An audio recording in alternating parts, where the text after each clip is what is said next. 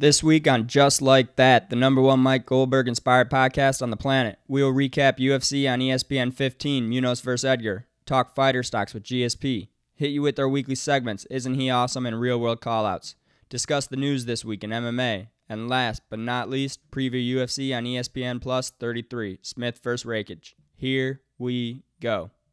It's over! Just like that!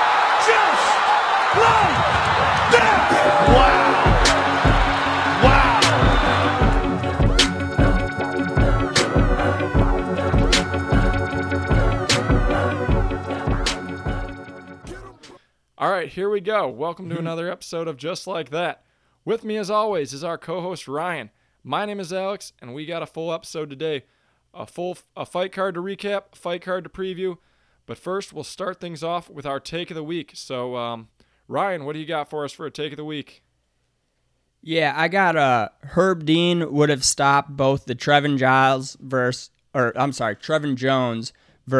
Timur Valiev fight and the Daniel Rodriguez versus Dwight Grant fight, costing the fans and the fighters a huge victory in that one, just because of all the scrutiny. I know we've been talking about this a lot, but all the scrutiny Ariel and the rest of his loser group have been putting on Herb Dean over the late stoppages. So, I think, that's why we let these fights go on that are close to being stopped. Like, this is the perfect example.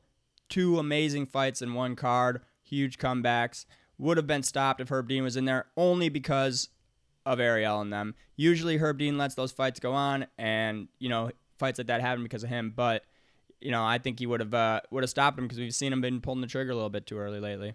Yeah, I knew you were pumped for that. And I thought of that exact thing when I saw those.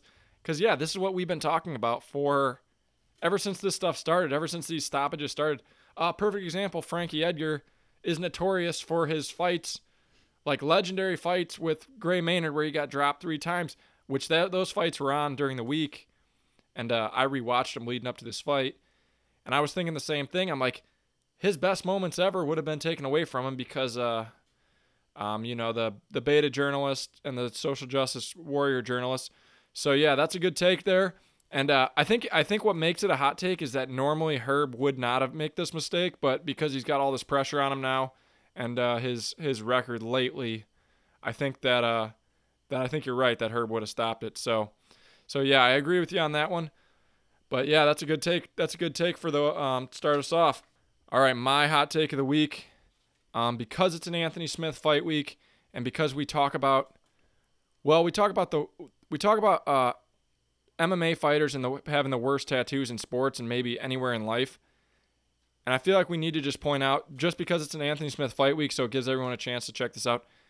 I think Anthony Smith is the GOAT of bad tattoos. And it's not necessarily one specific one, but it is just the body of work in general. So, like, he doesn't have, like, the damage or anything like that. Like, some of the ones that really stick out as the worst tattoos.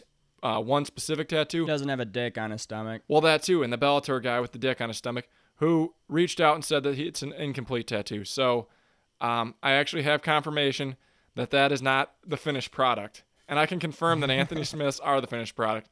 Yeah, some reporter reached out to me on Twitter to let me know that he got an interview with him. They both confirmed that this was not the finished product. So, Bellator guy, I forgot his name, Chris something. I'm skeptical until I see the final product, though, because I honestly think he jokingly got a dick tattooed on him, and now he's trying to cover it up, or he's laughing about what's obviously a dick. I mean, that's obviously a dick. Side note from this, that's obviously a dick tattoo. Like, everyone 100%. Sees it. It's terrible. And that may be the worst single tattoo, but I'm talking about body of work. Listen to what Anthony Smith has. It's like if every white girl got together and got all the generic tattoos that they had. So one arm is all tribal, like the Rock tribal, like Polynesian tribal. Another arm is like all traditional Asian, like carp, dragons. So, I mean, he's already clashing, and that's just the beginning. The next thing he has Roman numerals, which, whatever, everyone has Roman numerals. That's not a big deal on its own. But then he has a no regrets, and he has a lion on his chest and a tiger next to the lion on his side, a cross, and then this is where we get into the most generic cliche ones you could ever imagine. He has the infinity symbol that turns into a feather I'm pretty sure it turns into a feather. It for sure is the infinity symbol, which is like the classic white girl tattoo. And then he has a dream catcher on his back. I think he might have his own name tattooed on his shoulder blades. Like, it's every phase that every tattoo, like popular tattoo, went through. He went and got them all. No, I wouldn't be surprised if he has like Carpe Diem. It's just like, or like if he has like the star tattooed on him somewhere. Like, what's the most generic tattoo you can think of? Like the most generic, or like the most cliche. A dream just about catcher? everyone he had. I'm looking at this infinity sign with the feather. A dream catcher, yeah. Like An infinity symbol? The infinity sign with the feather is pretty ridiculous. That's like 2009, like just graduated high school, like 4 girls went and got that tattoo. Why does he have 2 lions? No, one's a tiger. Like right above each other. One's a tiger. Oh, one's isn't a tiger? it? I think so. Couldn't decide between a lion and a tiger, even though he's a Lionheart. And if you look at the no regrets one next to a tribal, it's like I mean, it's like straight out of like a temporary tattoo book, except they're not temporary, even though they look like they're fading off. Maybe they're like 50-year temporary. I don't know, man. He does have some bad tattoos. I've never even noticed it until you're pointing it out now. Now that I'm looking at them, Yeah, I was just. yeah, they're ridiculous. It's like a sketchbook of like every like if you put every like 18-year-old together and like, what's your dream tattoo, man? And be like, I want a tribal tattoo on my whole arm. All right, he's got it. What do you want on your other arm? Oh, I want some Chinese symbols, because everyone had those 10 years ago. It's like just what like such a clash too. And then like so we go from tribal to Asian to Native American, because now he's got a dream catcher, to no regrets, which is just like, I don't know, white trash slogan. And I don't even know. I can't even tell what some of them are because they're like so faded out. I'm pretty sure it's 2 lions, Alex. I'm looking at it right now. The bottom one's a really bad lion, which I'm assuming he got first, and then he thought his nickname's going to be Lionheart, and he's like, fuck, I need a lion over my heart. So he's like, shit, I got to get, even though my other one's right below the nipple, it's not on the heart, so I got to get a new lion on over my heart, so because I'm Lionheart now. Oh, I thought it was a tiger. It looks, the picture I'm looking at looks like a tiger. Like, I haven't even done that much research into this. This is just something I was thinking about. I thought about it while his last fight card.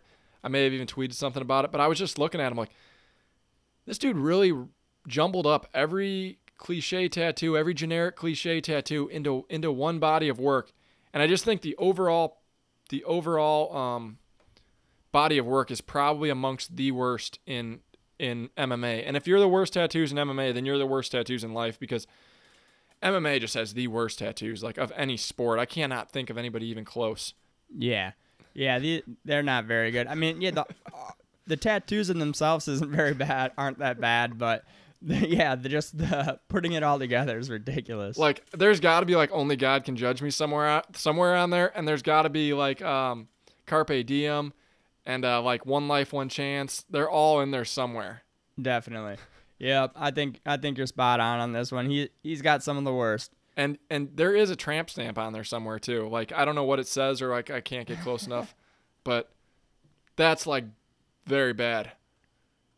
That's like we do our research now, because we're not misidentifying any tattoos. Yeah, anymore. we've been known to misidentify tattoos before, but I don't think we're screwing this one up. So, and even if you even if you say it wrong, even if you assume it's the wrong thing, he probably has it on him somewhere. So you really win either way. So, we don't have to get into this any further. If you're interested, he is fighting on Saturday. Take a look for yourself. Nothing against him personally either. I don't really care. He's probably notorious for saying like, my body is a canvas, my tattoos are my story, or something along those lines. So he probably doesn't care. I don't care. Just funny, just something to point out, just to take of the week that fits with the his upcoming fight, so everyone can take a look at it for themselves. But again, nothing personal against him, but that's my take for the week. And I think we're ready now to move on to our weekly recap from a pretty exciting fight card. What was this? This was UFC on ESPN 15, Edgar versus Munoz. All right. Munoz versus Edgar. Munoz is the headliner. That's apparently. right. That's right. We don't want to take that away from him. So no, but I don't think it's gonna be. He's not gonna be getting his name first again anytime soon, though. All right. So yeah, and one thing we always like to say is on these cards that you don't know a lot of people on the card. Maybe you just know the top few fights. they always tend to bring it. Like, these guys are trying to make a name for themselves. They know that no one knows who they are. This might be their first fight on their UFC contract. They might only have a one-fight deal because of COVID, and they bring it. They're trying to get a deal. They're trying to get well-known. So a lot of times you might not know these guys, but the fights always seem to end up really good on these cards for some reason. Yeah, it's almost hard to believe that they're actually, like, the fight quality is so high. I can't remember if the fight quality being this high, like, it's, like, MMA's been in a good place for a couple years because of the people are standing and banging more. It's a lot more. Even guys that specialize in wrestling are standing and trading. I don't know if it's the fight bonus. I don't know exactly what it is. But, yeah, I mean, these cards where, like, I don't know, 10 people are making their UFC debut. It's like these fights just seem to get exciting fast. And, like, the lines and stuff, if you're betting these fights, are all over the place. You can get lucky. You can scout a guy. You can do all sorts of stuff. But, yeah, this card was insane as far as, like, underdogs and everything. So, yeah, this was a good one as far as no name value, but great fights. Yep, definitely. So we can start off with the first fight here. Usually we take it from the top, but kind of did the notes backward this time, so we'll start from the bottom. They're all good, so it doesn't matter. Yep. We got Timur Valiev versus Trevin Jones, which was an unreal fight. I mean, Valiev, he was a huge favorite, I think minus 600. He comes out in the first round and just looks unstoppable. Really takes it to Trevin Jones. Trevin Jones doesn't look like he has anything for him, honestly. He almost gets stopped. He hurt Jones bad in that first round. Followed it up with huge flurry, head kick, and Jones looked like he was out of it. It looked like the ref was going to jump in at any minute, but he let it go. And Jones just took a complete beating. And in that second round, he landed that one shot he needed, and that's why we like to see these fights go, because anything can happen, and that fight, Trevin Jones just goes to prove that. Right before the fight started, I said, look for Trevin Jones to win this one. The bleach blonde hair has been coming through, so hot, and it pulled through again. Bleached hair is so hot right now. I can't think of a guy with bleached hair who's lost. Yeah, exactly. Yeah, and we'll have to see about pink hair, because Adesanya has pink hair now, so we'll see about him in a month. But bleached hair, I think, is undefeated in 2020. I thought there was one person that lost with bleached hair, or was that a mullet? There's been a few mullet losses. There's been a few mullet losses, even though we love to see mullet guys fight. Yeah, Tim Elliott lost with a mullet, but then he came back and cut his mullet and won. Everyone else with the mullet, I think, is won. So the mullet's been hot. Yeah, there was a mullet win on this card. Matthew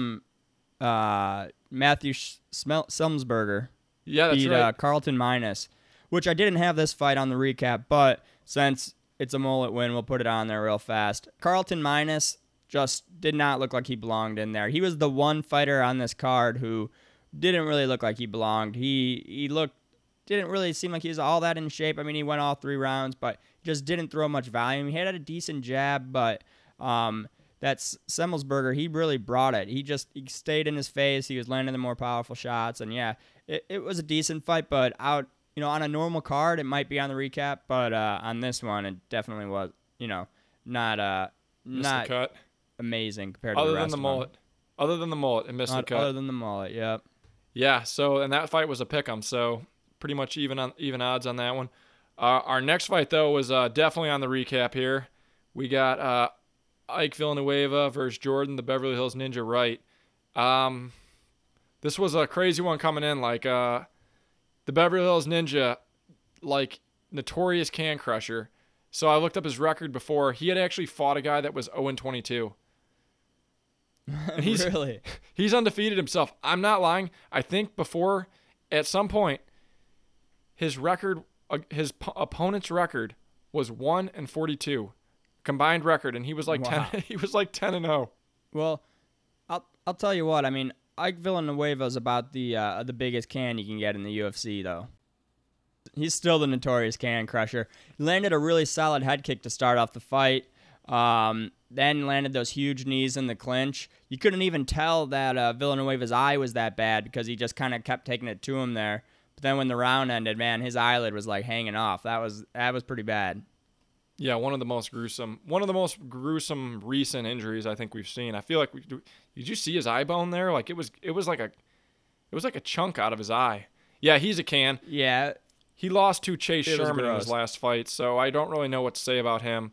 Perfect fight for Jordan Wright, who actually was the betting favorite, but only slightly. Yeah, if you lose to Chase Sherman, I'm not sure who you're beating in the UFC. So, yeah, perfect fight for Jordan Wright to stay undefeated. What a grind though, like undefeated with not too much skill. So, but maybe he proved us wrong. He'll have to put his undefeated record on the line again soon. yeah, I would like to see him fight somebody else. I don't know. He looked good. I mean, but it might have just been, maybe Ike Villanueva would make anyone look good. Who knows? Yeah, that could be. We'll see soon. I suppose Yeah. these COVID guys are fighting fat. Like they're turning them out quick. So Yeah, we'll see how long it takes that eye to get stitched up though. So it might be a while. But yeah, up next we got I got Daniel Rodriguez versus Dwight Grant. And this was the other fight. The other fight that looked like it was over until it wasn't.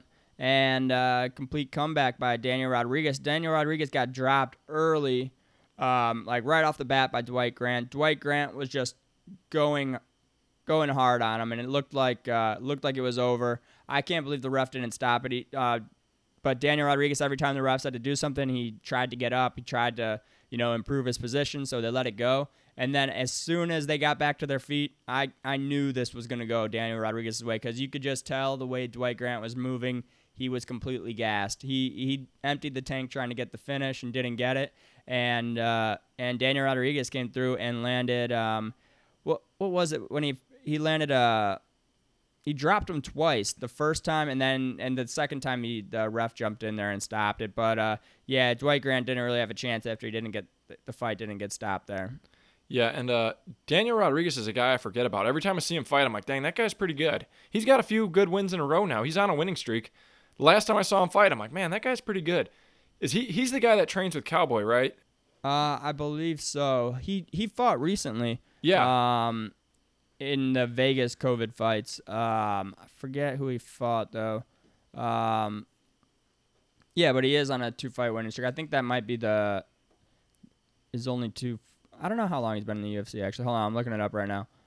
Oh no, he has three fights. Oh, he beat Tim Means in his first fight in the UFC. So coming in, beating Tim Means, the Dirty Bird. I know he's seen his better days, but beating him right out in your first fight, that's always a good look. Then he beat Gabriel Green was in his last fight in that Woodley versus Burns card, and then he beats Dwight Grant. So he's building up a decent resume here, and I'd like to see him fight again because after a fight like that, it looks like the Tim Means fight was fight of the night. So he's been putting on some good performances.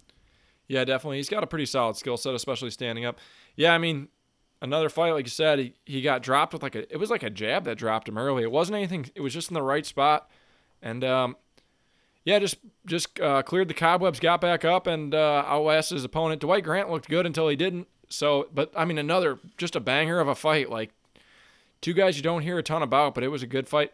Was this the fight where they were both supposed to fight somebody else until right before that? One of these fights, they were both scheduled to fight somebody else. Yeah. Daniel Rodriguez was supposed to fight Sato. Oh, yeah. Takashi Sato. Yeah, and that would have been a good Sato. fight. That would have been a good fight, too. Yeah, he brings it. So, but I don't think it could have been any better than this one, though. Nope. So, yeah, I'm glad the change got made because exciting fight. For a one-round fight, that's about as good as it gets. Yeah, absolutely. That was an exciting one. Next up, we're on our main card now. Was that on? That might have been on the main card. Anyways, That was first fight of the main card. First but fight then, of the main card. Well, our next fight. this is when it starts getting good. Our next fight, Maria Agapova versus Shauna Dobson, I guess is how you say it. Maria Agapova was a minus 1,600 favorite. Shauna Dobson was like plus 900 or something. One of the biggest underdogs in recent UFC history. And I don't know what Maria Agapova was doing. Came out, guns blazing, completely gassed herself out. I don't know if there was adrenaline issues. I don't know if there's weight cut issues. I don't know what it was. But when she gassed out, she pretty much went dead. Got technically finished in the second round. Not a good look for somebody who seemed like she had a lot of solid tools and a kind of a potential prospect in a tough division to lose to Shauna Dobson, who, to her credit, is now training at Team Elevation, who's been on an insane run. So maybe that had something to do with it. but I think it was just mismanagement by 23-year-old Maria Agapova. But this is a big step back for her and her progress. And I know a lot of people were excited to see her fight. And it started off good and it went good until it didn't. Yeah, I mean, I think it's a learning experience for Agapova. I still think she's gonna make a run towards the top of the division, regardless of this outcome. But I think it's definitely a big learning experience. I mean, she looked like she was on fast forward in that round. If she would have done 50% of what she did, she would have still won the round easily. So it's something that she's probably excited. She's got a lot of hype. She knows that, huge favorite. She thinks she's just gonna go out there and just blow through Dobson. Dobson's game. I know. She hasn't done great in the UFC, but she proved that she's a game fighter. And anyone in the UFC, if you can't just gas like that. She went completely too hard and just completely had a huge adrenaline dump. As soon as the second round started, I'm like, damn, she's done. You could tell it in her punches. She just wasn't doing anything. And then she at least was able to throw punches. But then once she got taken down to the ground, she was just laying there, she was barely even covering up. I'm surprised they didn't stop it sooner. It's tough to see a prospect go down like that, but it's a learning experience. But as far as the betting line, minus 1,600, minus 14, minus 1,000 is crazy for a 23-year-old unproven prospect for a line to be that high. I wish I would have jumped on Shayna Dobson. I didn't because I was bought into the hype train. But looking back on it, it's like all of these like young favorites with huge betting lines are going down because they're just getting way too much hype. These veterans know what they're doing. They're gonna, I'm sure Shayna Dobson, when Maria Agapova came out that hard, she's like, all right, I just gotta last this round and she's done. But yeah, it's a learning experience. I think she'll come back. I think she'll be better than ever. Just funny thing, Ashley, the girlfriend, she said before the fight started, she said Maria Agapova looks like Eminem. Yeah, she kind of did too, and she was jacked up before the fight. She was like that in her last fight too, that she won against Hannah Cyphers. Yeah, I saw that line, and I did get a fairly small Dobson by knockout prop bet that paid 16-1. So that was cool. It was really small, basically just made up for the parlays, all the parlays. Huge rookie mistake here. I threw Maria Agapova in some parlays strictly so I could say that they were 7-fight parlays instead of 6-fight parlays. Because I didn't get it. You don't get anything extra for that. So that was just idiotic. I was like, this is in the bag. So I kind of hedged it at the last second. When you see a line like that, it doesn't even make sense. That, what was it? She finished as a 13.75 favorite. Shauna Dobson finished as a plus 900. So you can always jump on those circus odds, and occasionally they'll pay off. So, but I believe this was one of the biggest upsets since Holly Holm knocked out Ronda Rousey. So, you can't expect it to happen every time. But there's so many variables in MMA. Just like the Sean O'Malley, the odds weren't anywhere near that. But I mean, break your foot, hurt yourself, get a cut. There's so many things that can happen. So, just a kind of a side note, you see an underdog that big, it's always a little bit tempting to jump on it, and you never know. So yeah, I hope she comes back better than ever. Tough loss though. I don't know. It's hard to make light of a bad loss, but young enough that she can get back in there soon and improve on it. Yeah, exactly. But we'll move on. We'll let Maria Agapova recover from exhaustion. I'm sure she's still doing some liquid IVs or something to get back into the game from after that. But next up we got the Marcin Prachnio versus Mike Rodriguez. And Mike Rodriguez, I mean, he looked really good in this one. He looked tall. He looked long. He completely, dismantled Marcin Prachnio in that first round and won via knockout in the first round. So, yeah, he looked really good. I'd like to see him kind of take a step up in competition and see what he's got for, move up in that 205 division because they need some young talent in there, and he looks like he can make a run. Yeah, he dominated this fight quickly. Really strong in the clinch, landed some huge knees. Yeah, 205 needs all the help it can get right now. And, he was a minus 240 favorite, so it wasn't like he was off the charts as a favorite, but he was a somewhat of a decent favorite. But he was miles ahead of his competition. Fight started off somewhat close, but I mean, as soon as he got him in the clinch, he dominated. So That was a great knockout too. Like that was a powerful, clean knockout. So that was a good fight too. Yeah, and then so we'll move on to the main event. That was the co-main, although it was supposed to be OSP. OSP got COVID. So for the main event, I'm sure you guys all know Pedro Munoz versus Frankie Edgar, and this was a great fight. One of the better fights of the year. Definitely, top 5, 10 fight of the year so far, in my opinion. I thought it was really great. Let's start off. What are your thoughts on the decision? Yeah, and this was a really good fight. Frankie Edgar looked like this is the division he belongs in. And he was in the fight the whole time. He looked good. His chin looked solid, which was my biggest skepticism leading up to this, even though he's had a notoriously iron chin for a long, long time. But his last few fights, getting knocked out by Brian Ortega, getting knocked out by Korean Zombie, I was a little skeptical. Chin held up great. At the end of the day, though, I felt like Munoz didn't get robbed, but I thought Munoz won that fight. I really do think so. The fan in me says happy for Frankie. Of course, happy for Frankie Edgar at 30s, whatever he is. He might be 38 years old. And it was close enough to say, Frankie was scoring points, Munoz was doing damage. At the end of the day, it came down to whatever the judges were scoring on. Munoz was clearly landing the more damaging blows. The leg kicks were brutal. And Frankie was just throwing more shots and landing more shots. So I'm not upset with the judges call, but I had it the other way personally. Yeah, I wasn't sure. I was like, I thought the only clear round was Frankie in round 2, and I thought the other 4 could honestly go either way. Frankie Edgar was clearly landing a little bit more volume, but not much. But Pedro Munoz had the forward pressure. He was putting the pressure on Frankie, so it's hard to say in those fights. Technically, the judges aren't supposed to consider the pressure unless there's no clear advantage in the striking. So, if that's the case, Frankie Edgar maybe wins those rounds, and the judges scored it right. I thought it was interesting. The one judge had it 49-46, the other two 48-47. But yeah, I could see either scorecard. Honestly, it was a very close fight. And yeah, I thought you kind of hit on something interesting. Yeah, Frankie, everyone was saying he was chinny, but he comes down to 135 and his chin looks, he took some power shots, and maybe these 135ers don't have what the 145ers have. That's for sure. So even at 38 years old, Frankie Edgar looked like he could make a run at this division. So I'd like to see him maybe get one or two more wins, and potentially go for the title if possible. Yeah, that would be an awesome story. I don't know a single person who doesn't like Frankie Edgar. I've never heard of anyone. And to think he was dominating the 155 division not all that long ago. A long time in MMA history, but not that long ago in reality. And he looks like he should have been at 35 his whole career. Like, he looked great at 35. He looked quick. His chin looked good.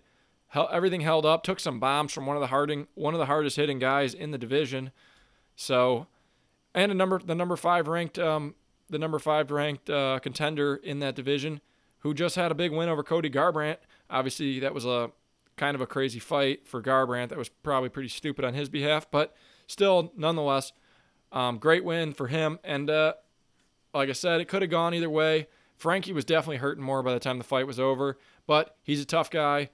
Can never count him out in a fight. So awesome for him. Awesome storyline. Big favorite or big underdog if you picked him.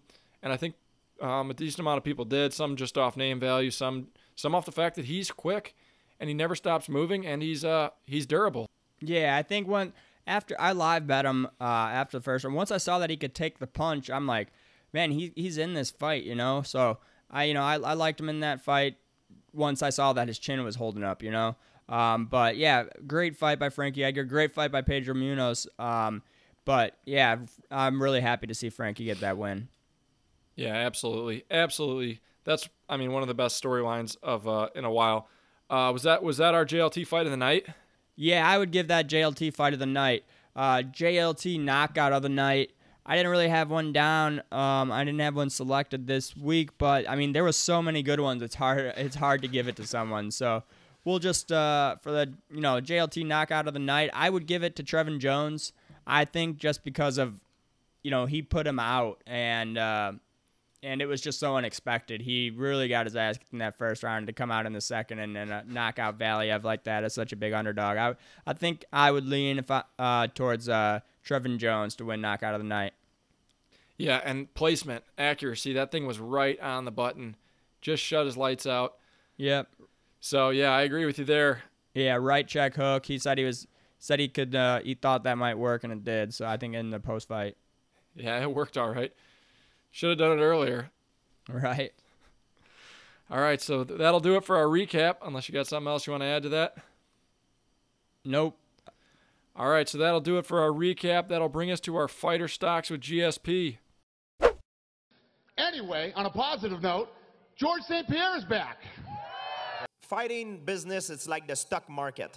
Some guys, sometimes their stock is high, some guys, their stock is low, and it's a question of timing. I wanted to make a big boom in my comeback, and like I said, it's like the stock market. Right now, the guy who has the highest stock, right now, it's Michael Bisping. All right, let's trade some fighter stocks. We'll start with who's going up. I think the obvious one here is 135 Frankie going up. Yep, definitely 135 Frankie. Looked good.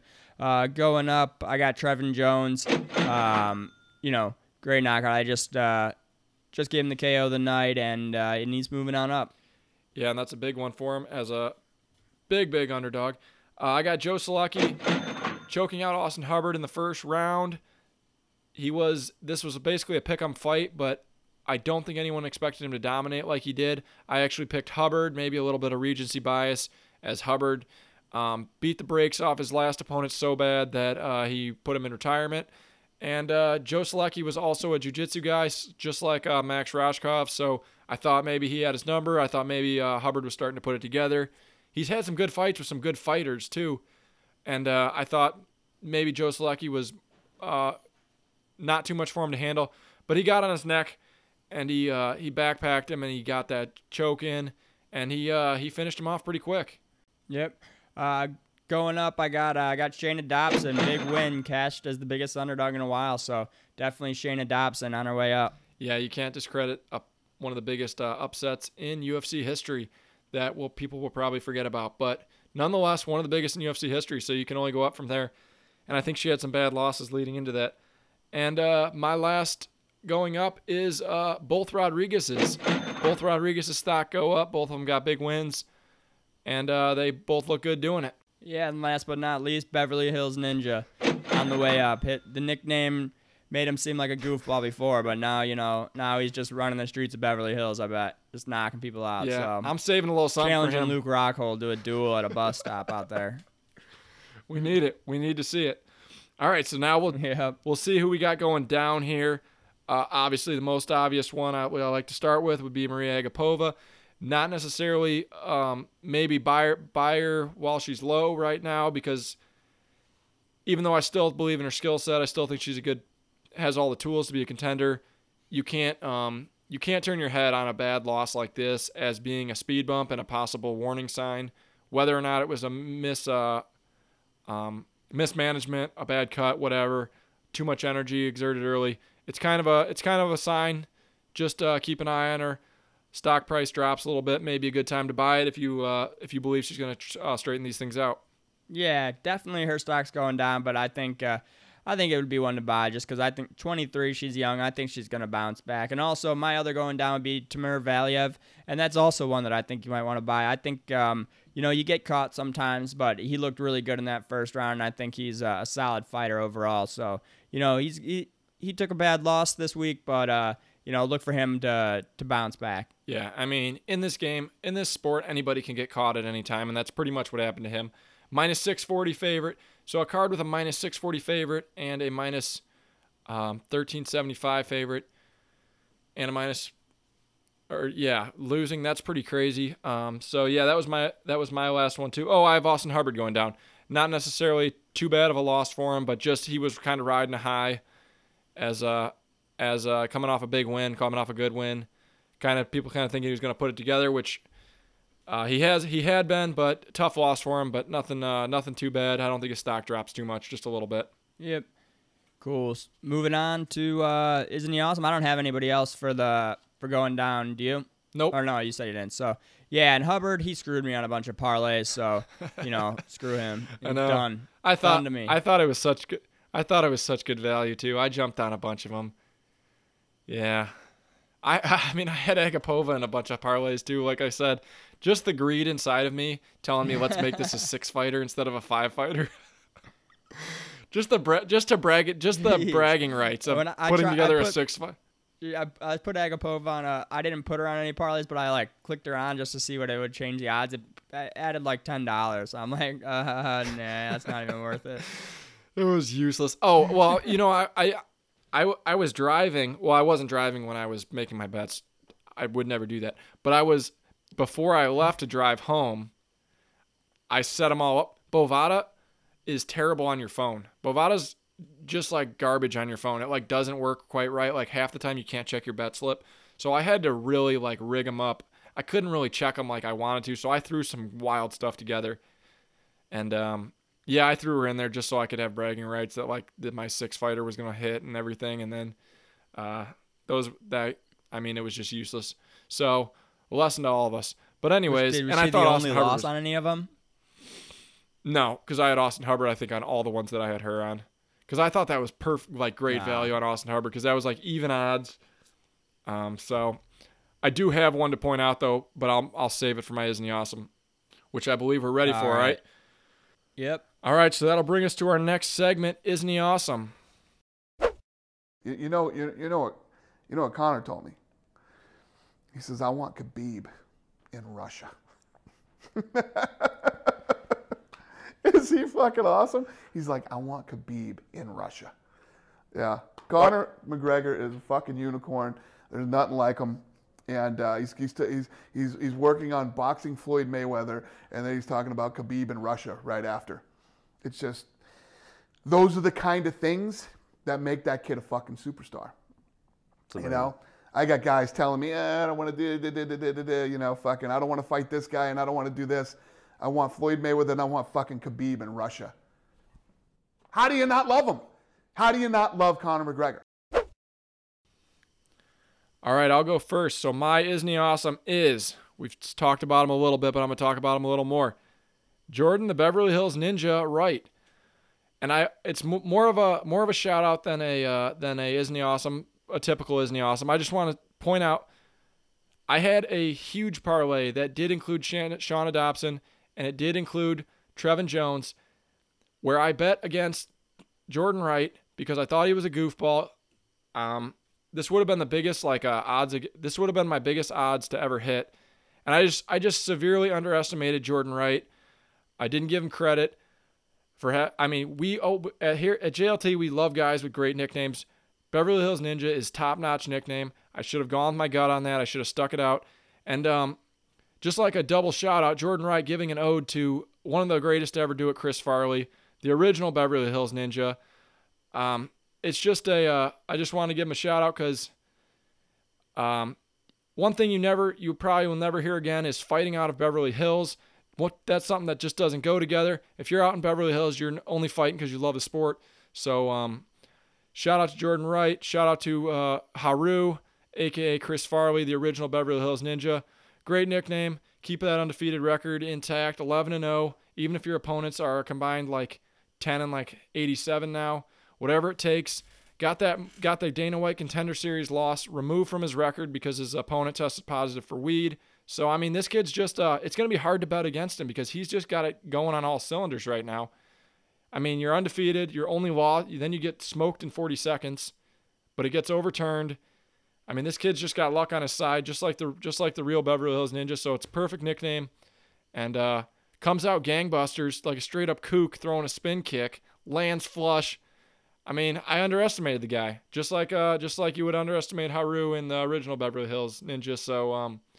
So my Isn't He Awesome is Jordan Wright and Chris Farley, both of them, both of the Beverly Hills Ninjas. Nice. Yep.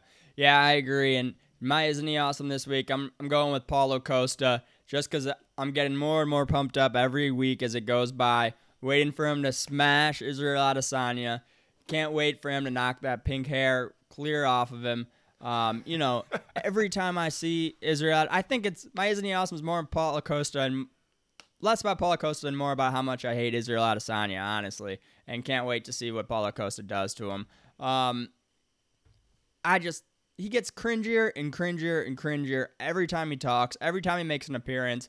It's like, and he thinks he's cool, I feel like, which makes it even worse, in my opinion. It just pisses me off even more. So I'm going with Paulo Costa. He's taking it to him. You know, he's talking trash, talking back, and it's not too much longer. We got about a month until we see him dethrone the champ. So yeah, I believe we fully endorsed Paulo Costa on this podcast now. I believe we're 100% in on him. Oh yeah, all day. So, yep. So Paulo Costa. I'm sure it's not going to be the last time he's my Isn't He Awesome. After he beats Israel Adesanya, I'll probably he'll probably be both of our Isn't He Awesome. So, yep, definitely a huge Paulo Costa podcast around here. Yeah, absolutely. I'm saving one in the chamber for him too. Oh, and I'm saving a few. I got some really good memes at the JLT Instagram page, just like that podcast Instagram. I've been saving some Paulo Costa memes that he put out, some tweets that he put out. So that fight week, I'll be putting those up. Yeah, huge Paulo Costa fan. We weren't Adesanya haters for a long time. Both of us. I remember we were talking about him like years ago when we first saw him. I think it was, I don't remember who it was after, but one of his early fights, we're like, man, this guy is good. You straight up told me like he's gonna smoke with Robert Whittaker, and he did. And then like the cringe just started. Like we didn't have anything against him. He brought it on himself, I think. Yeah, exactly. I was a big fan. I mean, I'm a fan of his fighting, definitely still. And I do think it's going to be a really hard matchup for Paulo Costa, as I've said before. But it's hard to listen to him talk. And I'm really glad that they're not the Ultimate Fighter duo, because that would be maybe the hardest season to ever watch. I don't think I could watch it, actually. To have to see that guy talk on TV for 1 hour a week would be awful. Yeah, but the Costa highlights would be worth it. Oh yeah, I mean, yeah, but it would be worth it. But it would be tough. Yeah, it's hard to cringe that much. There's almost nothing that can make up for it. So yeah, good, Isn't He Awesome? I said it weeks ago. I'll say it again. Paulo Costa, call me delusional. First ever 3-division champ on his way. He's gonna take the middleweight belt, move up to light heavyweight. John Jones is gone. It's a ghost town up there, and then finally reach his final form and fight as a heavyweight, which he walks around as a big heavyweight. I mean, I think the guy could weigh north of 250 pounds if he wants to. So his reach isn't getting any longer, but he's a powerful puncher, always coming forward. So first 3-division champ, well on his way, JLT certified. Yeah, that would be awesome. I could see it happening, no doubt. Especially if John Jones is in at 205, like I said. He could go all the way through him. Yeah, and I'm looking forward to it. So yeah, Paulo Costa, Isn't He Awesome? We're gonna stick with that. One's gonna come up more and more, especially as this fight comes up. But that'll bring us to now our weekly call out. Anderson Silva, you absolutely suck.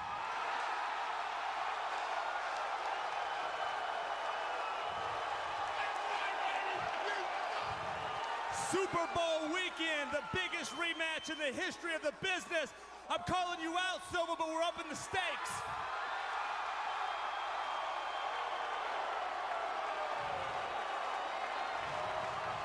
I beat you. You leave the division. You beat me. I will leave the UFC forever. All right, so all right. I was gonna say, all right, so weekly call out here, Ryan. You gonna go first for weekly call out? Yeah, I'll take it from here. So this week I'm calling out people who don't put their dogs on a leash.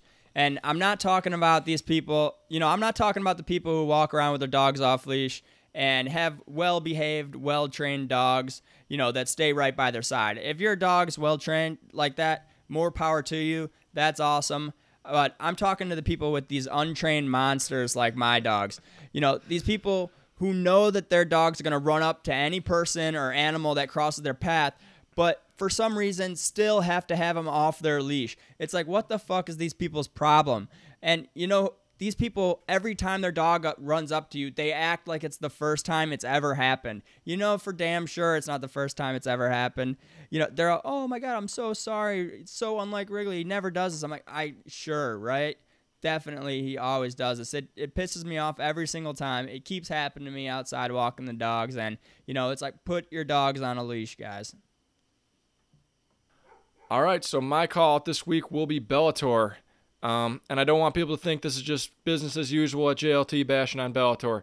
I watched the events, and there's been some good ones. And first, before I bash them, I want to give them a shout out for their commentary crew. It's a wild circus, but I think it works. I see people bashing it.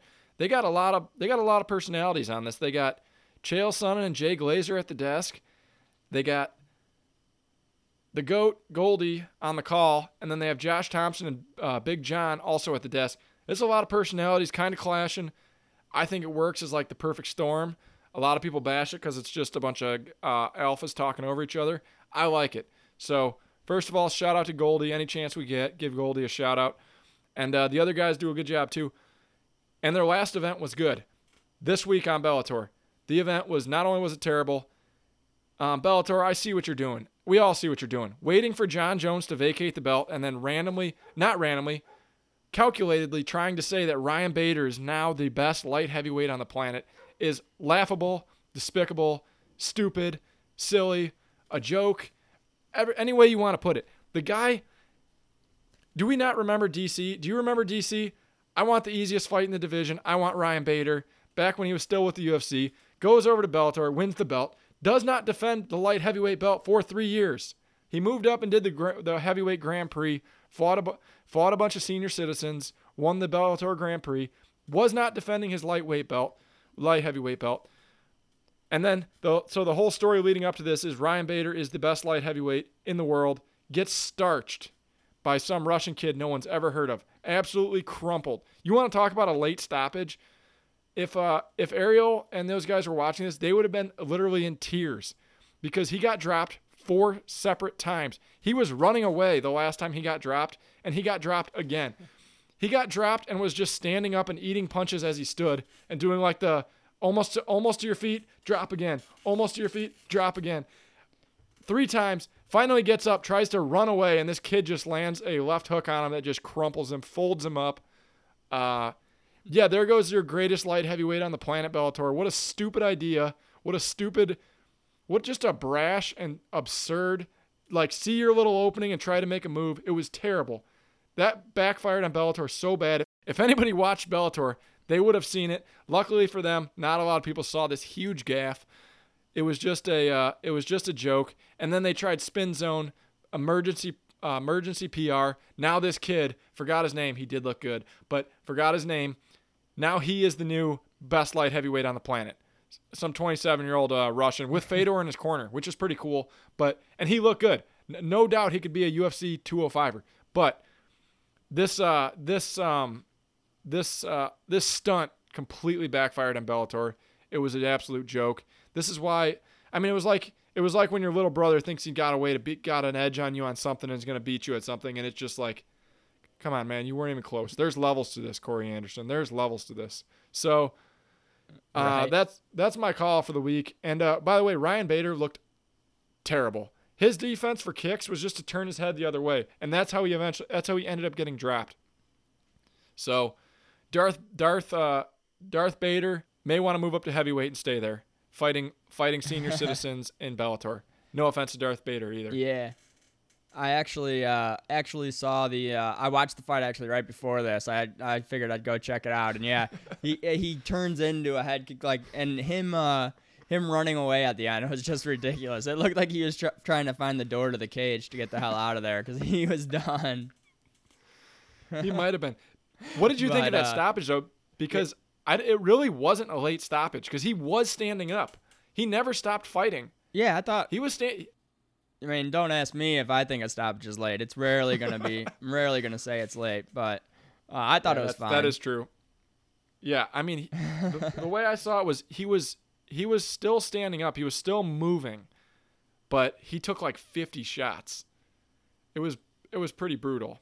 But it was one of those things, like, let it keep going. Maybe he gets out of it and clears the cobwebs and lives to fight. But, yeah, that was quite a stunt Bellator tried to pull there with best light heavyweight on the planet. And I think Ariel bought into it. Some of those other guys bought it, or they were pushing it. They were pushing it that maybe he was the best light heavyweight on the planet. This was just a calculated effort, waiting for John Jones to relinquish his belt and finally move on to heavyweight. I mean, Ariel and them were pushing that narrative. Oh. That's so ridiculous because Corey Anderson might be able to beat Ryan Bader, who just went over to who the UFC just released willingly because he wanted his release. I read some article today. It said that I guess Corey Anderson asked for his release because he had a few fights left on his contract, and Corey Anderson said they released him within 20 seconds of him requesting it. They didn't even have to think twice about it. oh, wow. I mean, Corey Anderson's got a good shot at the title down there. And then, But that Russian kid was good. yeah, I mean yeah, he did look. The Russian dude did look pretty good, but it's like how old and how over the hill is Bader, and definitely. I can't believe they were even trying to push that. It didn't even come across my view because, I could care less about Bellator. But, I mean, they do have some good fighters. I mean, their lightweight division is probably their best division. But besides that, Their 170 is pretty they're good. pretty slim. Yeah. Oh, yeah, their 170 is good. Those two divisions, 155 and 170, are decent. Yeah, absolutely. Their heavyweight division. But- Big Country Nelson was on that card. Did you see that fight? No, I just watched the main event. Yeah, you don't want to see it. You don't want to watch that one. It was Why? What happened? That dude has slowed down. Nothing? Yeah, exactly. Nothing. Yeah, he got 30-27, and I don't think he landed a punch, and I don't think he's knocked. I think somebody said he hasn't knocked a guy out in like 5 years or something, and he wasn't even close. All they did the whole time was talk about, well, he's always got that right hand. He could always change the fight. Yeah, big Country Nelson. Another thing about him, and I used to love like seeing his big fat ass fighting because it was such like a paradox of watching a huge overweight guy just drop people. He's almost run his record back to 500. He's like 22 and 19 now or something. That's pretty rough. Jeez. Yeah, that's like BJ Penn running his to 500. So yeah, I mean, Bellator, they had a really good event a couple weeks ago. This one was not good. And I just happened to be home on a Friday night watching it. But that was a calculated effort by Bellator to try to pull off this weird, we have the best light heavyweight division on the planet stunt. And it backfired miserably. And yeah, so that's why I'm calling him out. Again, Goldie, no disrespect. I think the crew's great over there. I think Bellator events are hit or miss. But this PR stunt was just absolutely uncalled for, and just don't try it again.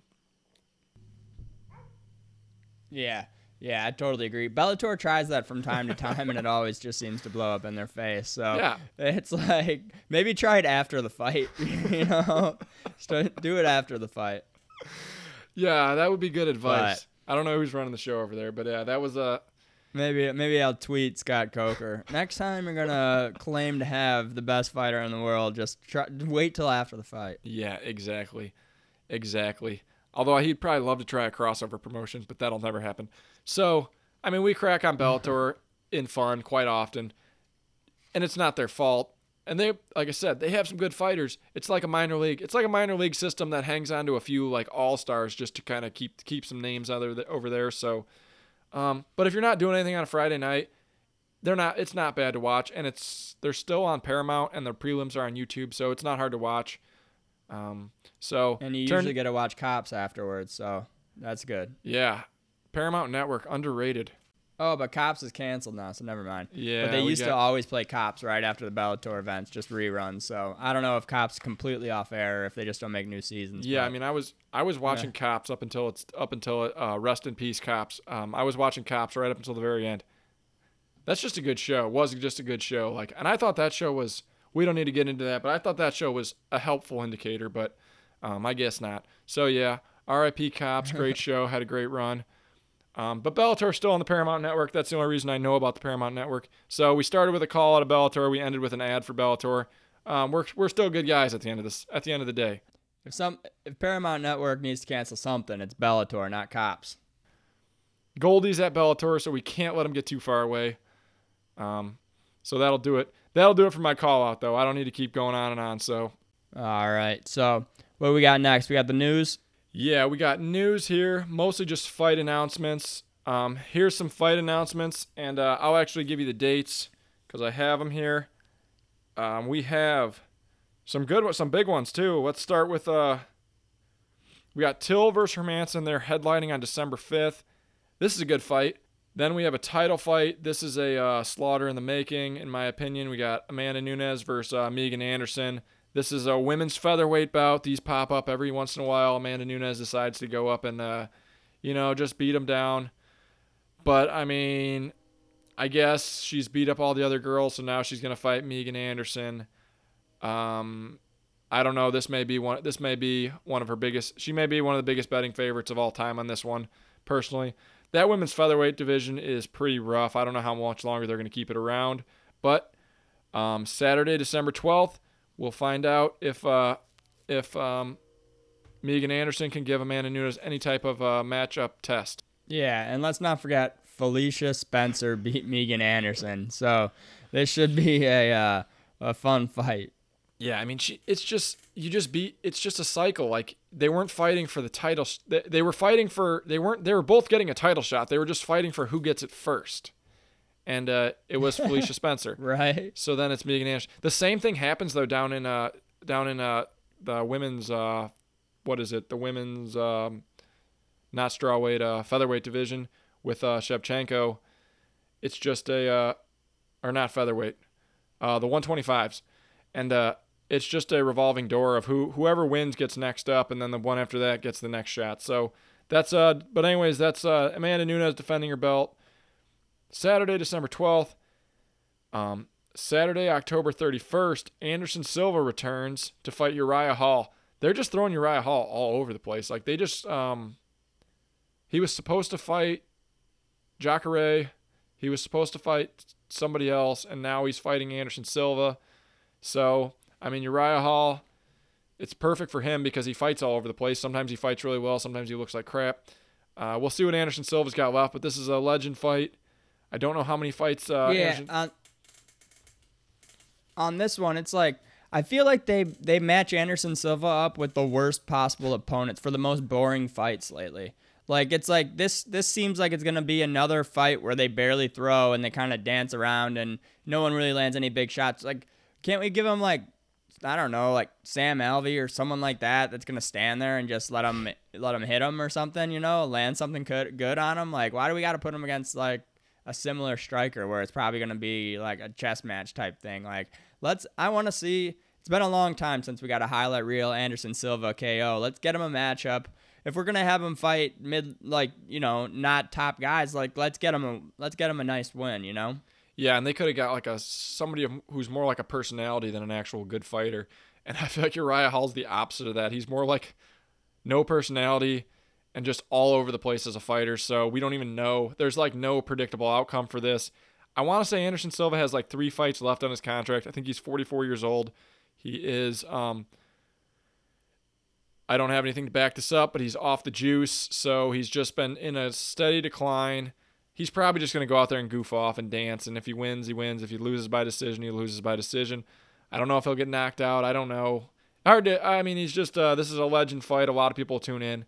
Anderson Silva, one of the greats. So, interesting fight. Like I said, I think he has 3 fights left. So, I guess we won't want to miss it. It's a UFC fight night, so it'll be free. So, it'll be worth tuning in for. And then finally, we got a pretty good one. Or no, I got 2 more. We got Blades versus Lewis. They both called for each other. This is Saturday, November 28th, UFC Fight Night. They both called each other out. And Black Beast Podcast, Curtis Blades fans, I think this fight definitely favors Blades a lot. I don't know why Lewis wants this fight other than maybe he just wants to stay active. This is a fight where while they're on the feet, I don't know what's going to happen, but I don't think they'll be standing very long. Yeah.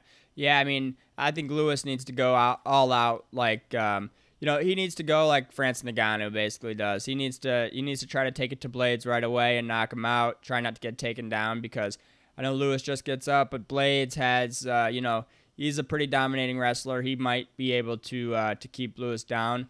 But I don't know. This is an interesting fight, I think, and I'll be pretty interested to see how it goes. Yeah, absolutely. Absolutely. And I mean, we saw Blades in his last fight kind of gas out. Blades, I mean, he's willing to stand. He wants to wrestle as soon as possible, but when you got a guy with the power of Lewis, it's not as easy to just shoot in. I know Lewis isn't the best wrestler, so if it goes to the ground, it'll probably be a little boring. But every fight starts standing, so it could be fireworks. And another thing, there's a lot on the line here, so this is a high stakes fight, especially for the heavyweight division. So November 28th, definitely be watching that one. Good to see two guys who call each other out get the fight. That's always cool to me, at least. And this will be a heavyweight showdown. And and I'm thinking maybe Blades stays on the feet and could possibly get knocked out on this one because he took a lot of heat for his last fight. It was a pretty boring affair. So maybe he tries to bring it and gets clipped. That could that's possible. This is an interesting one. I think it could go a lot of different ways. I can't really put a finger on which way it's gonna go.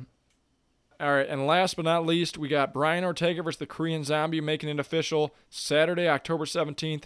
This one has been in the works for a while, a long time. By the time they get it done, it'll be like 9 months in the works. This is a UFC fight night. Like I said, Saturday, October 17th. I like this fight a lot. I like Korean Zombie a lot. I don't know what the line is going to be on this, but I'm thinking this is a good fight for Korean Zombie. I would love to see him get a big win here too.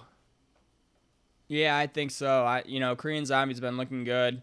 I think he deserves a title shot here soon. He's been racking up the wins, so I'm always excited to see him fight. He seems like he always puts on a show. I don't think this will be any different as long as he can avoid getting submitted. We know Brian Ortega's not elite on the feet, although he does have some good wins by knockout, but the Frankie one, definitely that was a nice knockout. But overall, his striking's nowhere up to speed with somebody like I think Korean Zombie should piece him up if it stays standing. So just need to avoid the submission, and I think Zombie takes that one. Yeah, and I hope Zombie takes it. So I'll be rooting for him. Couldn't find the odds on it. Just tried to look them up. Nothing posted yet. But that fight is official, and like I said, that's one that's been in the works for like a long time. So yeah, good fight. Love seeing Korean Zombie fight. We got for news now. We got a Dana White bringing up his arch rival Oscar De La Hoya again. Oscar De La Hoya coming out of retirement to box at 48 years old or something. And Dana White got a nice little jab in here. Said coming out of retirement because cocaine isn't cheap. Said that in his press conference after the fight night. That's just a good burn. That wouldn't fly with any other, what would you call him? That wouldn't fly with any other president of any other organization, promotion, other than other fight promotions, but like that wouldn't fly if like Roger Goodell said it about somebody or any commissioner or anything. So good to see those two still hate each other. And I don't know why Oscar De La Hoya, why else he'd be coming out of retirement. So I guess that's the thing to do right now. Yep. Yeah, definitely. Their feud's pretty entertaining. They go back and forth all the time. So always like to see Dana get a good jab in on Oscar. So, but yeah, it's up. And then this is next piece we got. It's a tweet that you sent me. A bettor placed a $25,000 wager on Maria Agapova that would have only netted them $1,775 if she had won. I bet that that guy feels like an idiot right now because that's just a terrible bet, it seems like, in hindsight. And let's break it down for a second because this guy is first of all, he probably feels like the most unlucky son of a bitch on the planet. Like how much more you must feel like the universe is against you because everybody thought that fight was a lock. The biggest, who's going to be there betting this much on the biggest upset of all time? Like, first of all, if you're grinding this hard to make $1,700, $25,000 is probably a shitload to you. Like he probably put his whole bank account in there in hopes that he could make $1,700 because it was like thought it was free money. I just got a feeling this guy, he's probably hurting pretty bad. Probably feels like the most unlucky guy of all time, and I don't blame him because this. Imagine watching that fight with all this on the line. It had to feel like you were in like a bad dream or a bad movie because, like I said, if he's grinding this hard for $1,700, what do you think $25,000 meant to him? Yeah. Yeah, I hope it wasn't some guy that had $25,000 to his name and thought like, oh, this will like an 1,800 win, like this is a lock, and he just gets crushed. That would suck. I wonder if it's the same person who put who was that? How much did they bet on Amanda Nunes in the Felicia Spencer fight? $1 million? Yeah, something outrageous. Something outrageous for a very low sum of money. Yeah, but Amanda Nunes, that money's safe. That money was safer than a Brinks truck. A young girl who's already had one touchy loss on the Contender Series, coming in to fight. I mean, she looked good in her last fight. She beat up Hannah Cyphers, but I just feel like I said, Hannah Cyphers. Yeah, if you're grinding this hard for $1,700, he was probably like, oh, I can just put my bank account out as collateral, and then I can get $1,800. It's just got to chill for a couple hours, and then I will. It'll pay for my weekend in Las Vegas. And then just imagine watching that fight. The whole thing breaks down in front of your eyes. You'd have to just feel like just sick. It would just have to feel like the universe was against you. Possibly, maybe launch a JLT investigation, find out who this knucklehead was, because that's just a terrible bet. I'm an idiot for putting her on my parlays. I agree. They were small parlays. They were stupid, but this is just a whole new ballgame of stupid. Unless this guy had all sorts of bets out, I don't see why this ever made sense. But yeah, I mean, what a bloodbath. That is a brutal loss. That's the worst bad beat I've ever heard of. Imagine just watching her run out of gas and just JLT moron of the week. Yeah, moron of the year. Poor bastard.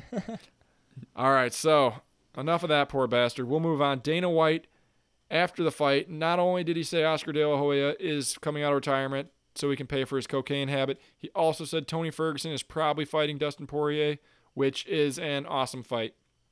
Yeah, can't complain about that. That should be a potential JLT Just Bleed fight of the night for sure. Absolutely. And I'm ready to see it. I'd like to see it now. Yeah, I just wanted to let's make it official as soon as possible, because this is like a dream matchup. And I mean, Poirier, they're both in position, I guess, to I don't know where Tony Ferguson's at this point. Tough fight for him though, like as far as a matchup. I think Poirier is going to hit him a lot too, similar to what Gaethje did. But I mean, comeback. Tony Ferguson had no corner in his last fight. Like, let's face it, those guys were idiots. I rewatched that fight the other night, and they were so clueless, so out of it. I mean, telling the guy to throw sand and oh man, I think they've all come out and said like we had no plan, because to this point Tony had basically cornered himself. He's so weird. He's such an oddball. He had so many tools, but he kind of got exposed by Justin Gaethje. But again, Just Bleed fight. Tony Ferguson didn't get dropped by a single shot from Gaethje. I don't think Dustin's going to be able to drop him unless there's some combination from the Gaethje fight. So complications from the Gaethje fight. So awesome fight. Let's get it done. And then our last fight, our last piece of news is also from the press conference. This one, Dana pretty much did confirm. He said Aljamain Sterling will get the next title shot against Peter Yan. So that's finally confirmed. So we can stop speculating on that, talking about that, and Aljo can kind of stop just begging for it on Twitter all day long, which he deserves it. Finally gets announced. Took a long time. I don't know what they were trying to sneak in there, if there was a side hustle they were trying to get done, but Aljamain Sterling is going to get the title shot, so that's good too. Let's keep that division moving. Yeah, and I like to see that. He definitely deserves it. You think maybe Frankie Edgar getting that win, maybe they try to like throw another 145er right in front of Aljo at the last minute. I thought it was possible. Who knows? Yeah, but I'd definitely like to see Aljo get that fight. Yep. Yeah, but I'd definitely like to see Aljo get that fight, and I'll definitely be watching that one. It should be a good fight. All right, so that'll bring us to our preview of UFC on ESPN Plus 33. Smith versus Raychik. We got Anthony Smith versus Alexander Raychik. Am I saying that right? Raychik. I don't know how to say it, man. All right, we got Anthony Smith versus names. We don't care. Dude, I just listened to his name because I've said it a million times, and then I even watched YouTube videos to hear it again. It's just when it comes out of my mouth, and then it's just like automatic brain freeze. So Alexander Rakic. Anthony Smith versus Alexander Rakic. Headlining. Nothing against Anthony Smith, although I really bashed him earlier in this very episode. But I'm not too stoked to see him headline another fight. But, I mean, anything can happen. Alexander Rakic is a pretty exciting guy, likes to come out and attack right away. Anthony Smith is a fast starter who can surprise you. He's had some big wins in his career. He ran out of gas against Glover Teixeira. He underestimated the old guy. So right now, Alexander Rakic is a minus 280 favorite, a pretty sizable favorite over Anthony Smith at plus 240. What do you think about this one? And what do you think about that line? Yeah, I mean, I think it's fair. I think Rakic wins. I think that's about where it should be. I mean, Anthony Smith has proven he's tough, he's durable, but yeah, I mean, I don't think he really has much to offer in this fight. I mean, it's not like Rakic is a world beater though. So he could pull it off, but I doubt it. I think it's Rakic's fight to lose in this matchup, and I'd look for possibly. I know I think Anthony Smith took a lot of damage. It could be a knockout, but it may also be a decision. So we'll see. I think it should be a good fight. Both guys tend to bring it, so it should be definitely a good fight for the fans, regardless. Yeah, definitely. No knock on Anthony Smith for being a guy that comes to fight, and Alexander Rakic as well. He's a fast starter. A lot of people look at his last loss. I think it was maybe a split decision loss to Volkan Ozdemir that they think Rakic got robbed. I don't remember how I scored that fight, but I think Volkan Ozdemir is probably a slight level above Anthony Smith. Think about this for a second, just because we're talking about Anthony Smith. He could have legitimately been the champion a couple of years ago when John Jones kneed him in the head when he was down. Do you remember that? Yeah. If he would have, he could have got the DQ there. That would have been ridiculous. He could have taken it for sure. He had every right to take it because that was an idiotic knee by John Jones. I remember screaming at my TV. Just imagine a parallel universe where Anthony Smith is a former champion. Pretty strange. I wouldn't count that though. I mean, if you shouldn't be able to win a belt by DQ, in my opinion. Should just be an automatic no contest and you got to refight. Yeah, I think so. If it's for the title, I mean, if you have the belt off a DQ, then I don't think you could call yourself a champion. Like I know there's guys out there that would, but I don't think Anthony Smith's the type of guy that would actually be walking around like he did something. He's not a. I don't think he's the type of guy to do that, which is why he didn't take the DQ win. He had the out and he didn't take it, so you definitely respect the guy for that. Yeah, I give him a ton of credit for that. He's no Marlon Vera. Marlon Vera would act like he would have Marlon Vera would have won the title by DQ. He would have acted like he knocked the guy out or something in the post-fight press conference. He'd be like, I set that up, went down to my knees, knowing he was going to knee me in the head. Marlon Vera would be bragging about it. I headbutted his knee and put him out. Yeah, I mean. Yeah, exactly. Absolutely no. I have nothing bad to say about how Anthony Smith carries himself. I will say this. In that fight, I saw him looking inside of himself for a very brief amount of time and considering not going out with the fight. I could see it in his eyes. He made the right decision, and he had every right to take it because he clearly was rattled by that knee. It landed flush on his head when he was down. So I saw him look inside himself, and he made the respectable decision. So respect to him. The UFC probably, in a lot of ways, is thankful for that. But just a little parallel universe there where Anthony Smith is a former champion and the GOAT of bad tattoos at the same time. So we'll move on to the next fight. Probably more interesting to me is Neil Magny versus Robbie Lawler. We got Neil Magny as a minus 250 favorite. I think he's come down a bit. And Robbie Lawler is a plus 210 underdog. There might be some value on Robbie Lawler here as another vet. And Neil Magny being a vet too, but not as much of a volume guy. And could be an interesting matchup for the former champion Robbie Lawler. Yeah, I thought that line was interesting. Just seeing Neil Magny that big of a favorite. I mean, I think Neil Magny is the favorite in this fight. But I don't know if it's that big. I guess maybe they're seeing this seems like a line on a fight like this. When I see Robbie Lawler plus 210, it makes you almost think too good to be true. It almost seems like a trap fight. Whenever I see something like this, I'm like, Robbie Lawler looks like really good value there. He's not. He's the odds makers know what they're doing in a fight like this. These guys got plenty of history to where I think they know that which way this one will most likely go. I think they make a line like this because they say anyone that loses to Ben Askren doesn't deserve to be under a plus 200 favorite or underdog. I mean, so yeah, you lose to Ben Askren, you're gonna have some you're gonna look at plus money on the sports book the next fight up. All right, yeah, I mean that is true. Was that his last fight, or he fought? Was it? When did he fight Colby? Because he didn't throw anything against Colby. I think that was before. That was probably his worst tentative performance. Before. Where it looked like maybe. Yeah, I don't remember which was which. I'm afraid to click on anything because my internet's so shitty. Yeah, I got it. Colby Covington was his last fight. So yeah, he's lost to RDA, Ben Askren, and Colby Covington in his last 3 fights.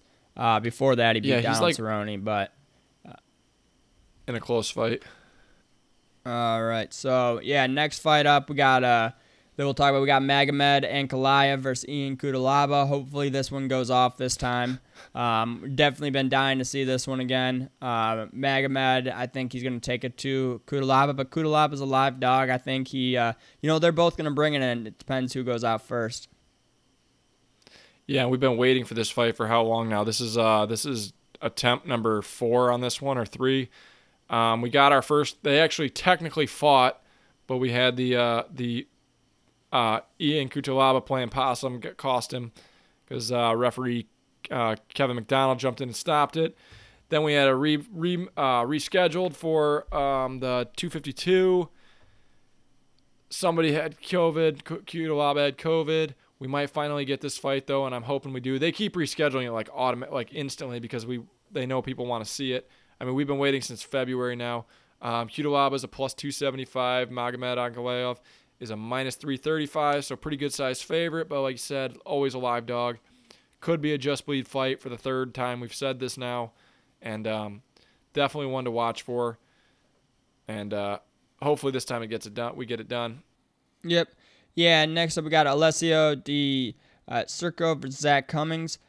Should be a good fight. Cummins is a vet. Alessio is, more of a prospect. Not really a prospect, but, kind of newer than Zach Cummins. It should be a good fight. Interesting. I'm interested to watch it. I don't really have an idea of which way this one's going to go.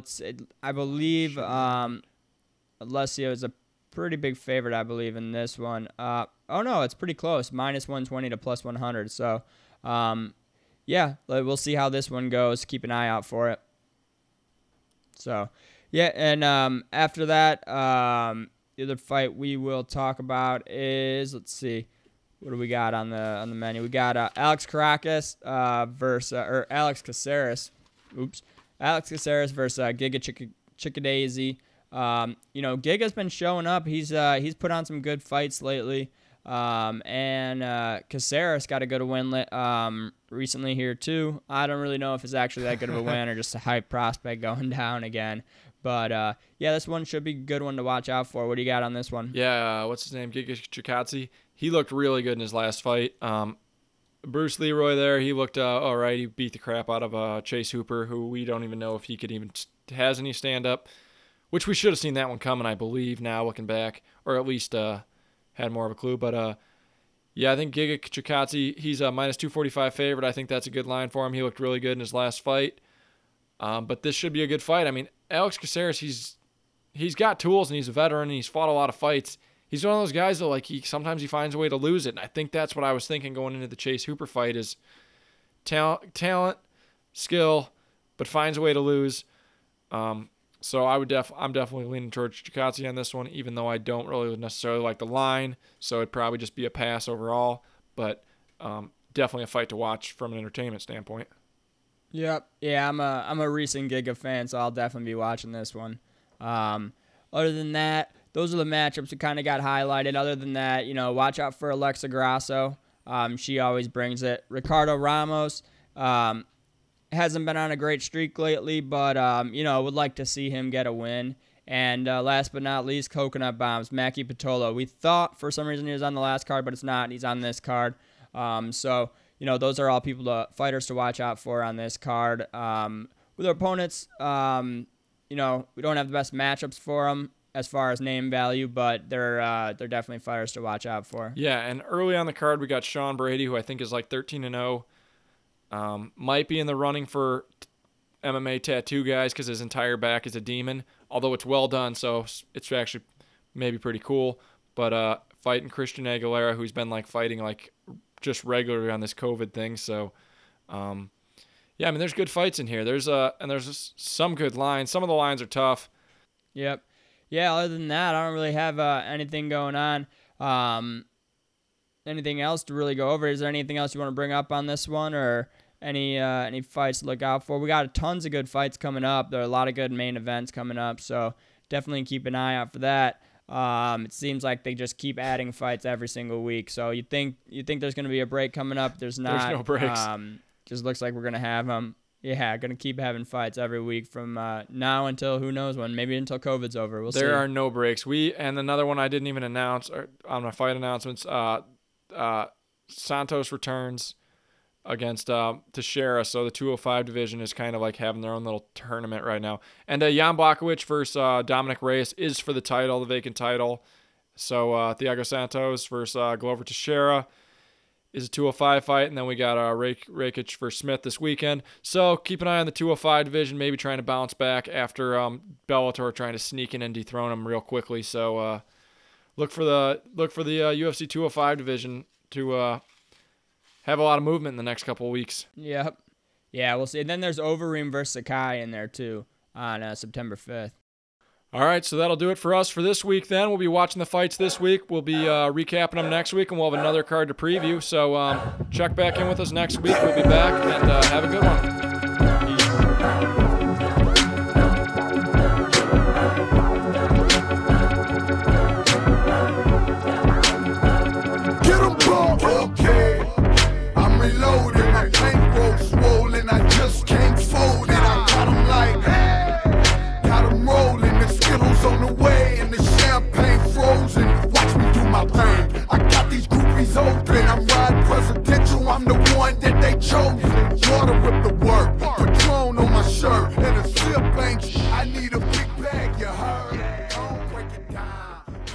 This fucking internet is so fucking bad.